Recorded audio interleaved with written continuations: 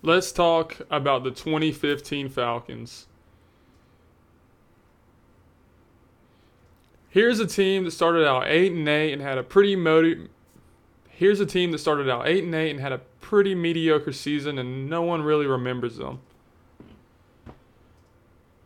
But I'll tell you one thing: if you're a Falcons fan, you absolutely remember them.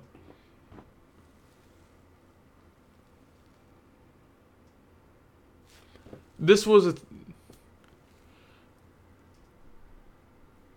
To put it this way, this was a team that had Falcons fans chanting, "We're going to win the Super Bowl." And then the next week, they're like, "I don't even think this team could beat a high school team."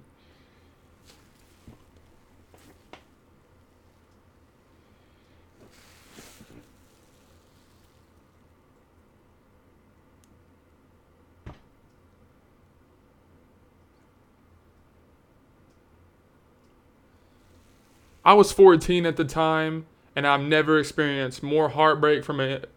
I was 14 at I was 14 at the time. I was 14 at the time, and I still to this day haven't experienced this much heartbreak in a season, and I'm a Falcons fan. So that's absolutely saying something. I've witnessed some pretty awful stuff. But here's what happened.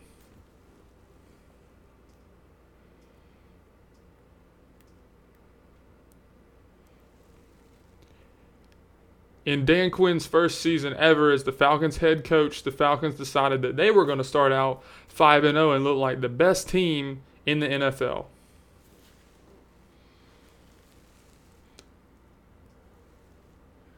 They looked as good as ever. They looked as good as ever. They looked better than the 2012 Falcons team that went to the NFC Championship.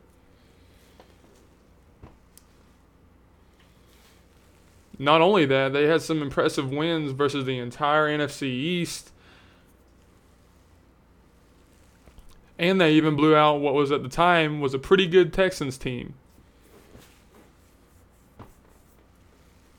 We had so many highs in the span of week 1 to week 5. It felt like a dream. We had so many incredible in the span of week 1 to week 5, it felt like a dream. We had so many incredible, memorable moments. But then it all fell apart, as it usually does for the Falcons when they have a lead. Not only are they blowing leads, they're blowing records. They went from 5-0 to 8-8.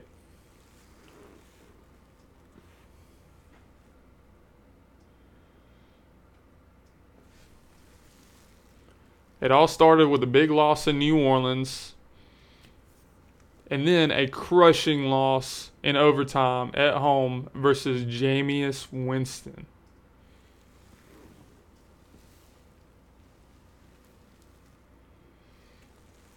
And then we decided that we were going to lose to Blaine Gabbert in a ridiculously stupid call by Dan Quinn.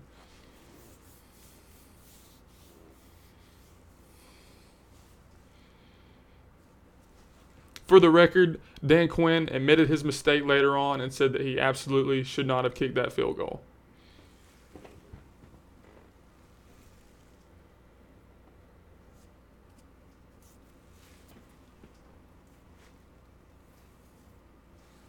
And then we decided we were going to lose to Jameis Winston again on a ridiculously stupid run from Jameis Winston.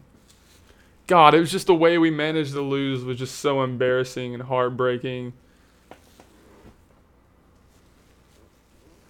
It absolutely could not. It absolutely could not get worse than that. And then we got dominated by the Panthers, and everyone laughed at us. And Cam was dabbing and taking pictures on the sidelines and pissing everybody off.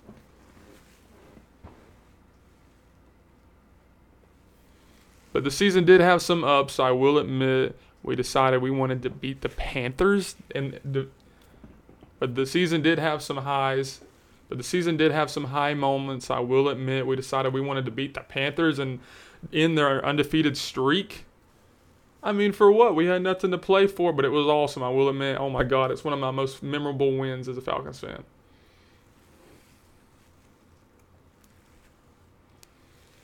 That was so much fun watching Julio Jones absolutely moss Luke Kuechly.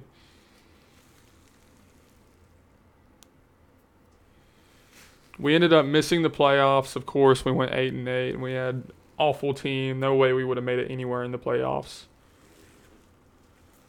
But good Lord, I've never experienced this many highs and lows from a team ever.